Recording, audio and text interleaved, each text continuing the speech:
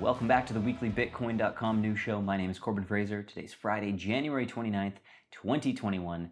And this week we saw crypto, along with stock markets, doing some serious big swings in terms of volatility. But I think the biggest swing of all was actually for the stock GME, otherwise known as GameStop, which has been seeing what people are calling the short squeeze.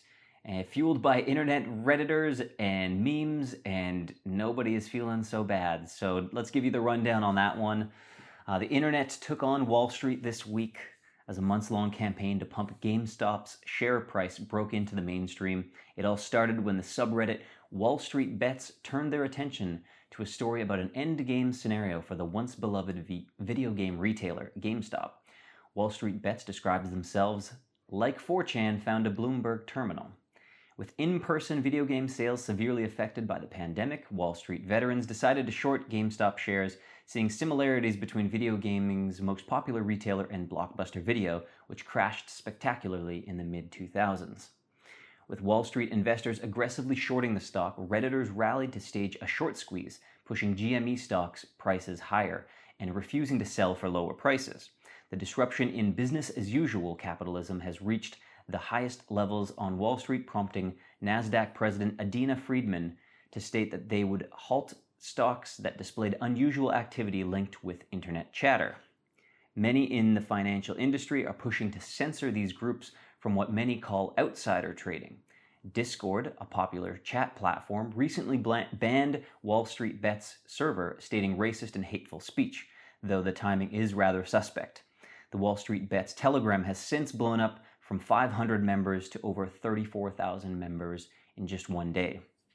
Experts say that the GameStop drama is building to a volatile climax this Friday when the short is expected to expire, forcing the hedge fund to buy back no matter what the price of the stock.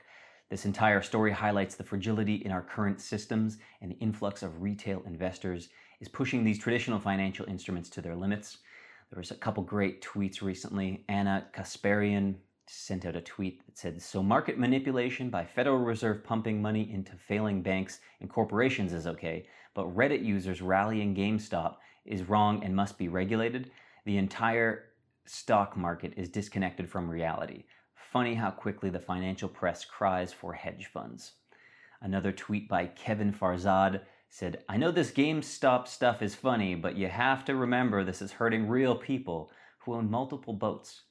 So I think nobody's really feeling so bad for the hedge fund that was putting together the big long short on this particular stock.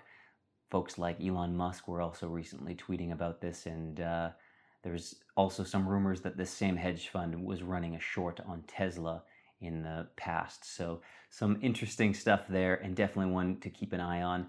I think we'll all be watching the GME stock over the next few days just to see what exactly happens when markets open on Friday.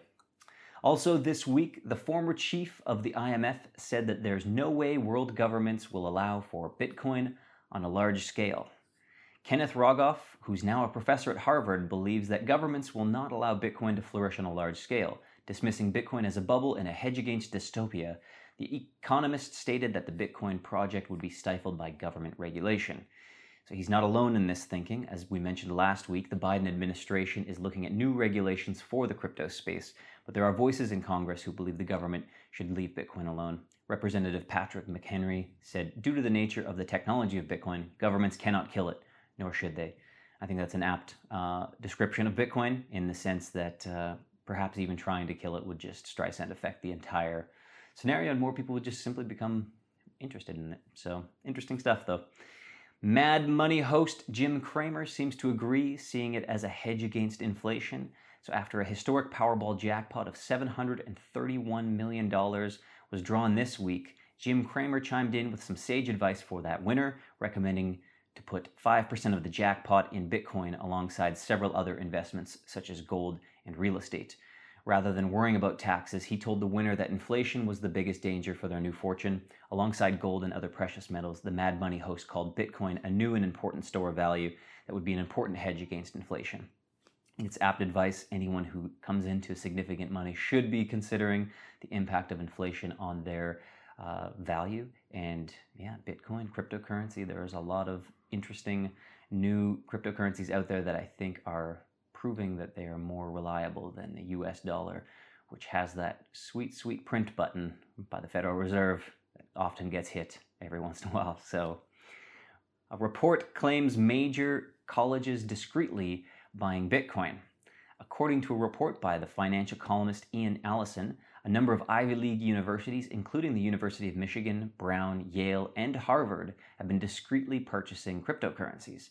It's no secret that many colleges all around the world have been getting more involved in cryptocurrencies, offering classes related to blockchain technology, and many universities accepting digital currency donations.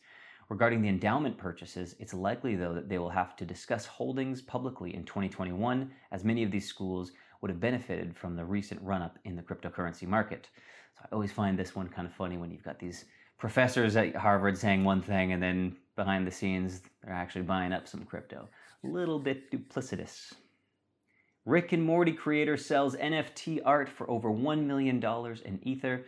Justin Roiland, the co-creator of the cartoon series Rick and Morty, has joined the growing trend of celebrity artists creating non-fungible tokens, NFT artwork, after the animator released a collection called The Best I Could Do on the NFT auction house Nifty Gateway. The artwork sold for over $1 million in Ethereum. And you can see the beautiful photo, the beautiful drawing, illustration there of Rick and Morty. Although all the proceeds went to charity, maybe you have some opinions about these NFTs fetching $1 million. Let us know what your thoughts are. Do you own any NFTs? Which wallets are you using to store your NFTs in? Because at the moment, Bitcoin.com wallet does not support NFTs, but it is something we are very seriously looking into. There's been a lot of interesting stuff going on in the NFT space, and it's definitely one that we're keeping a very close eye on. So let us know in the comments, like, subscribe, and we'll see you guys next week. Thanks.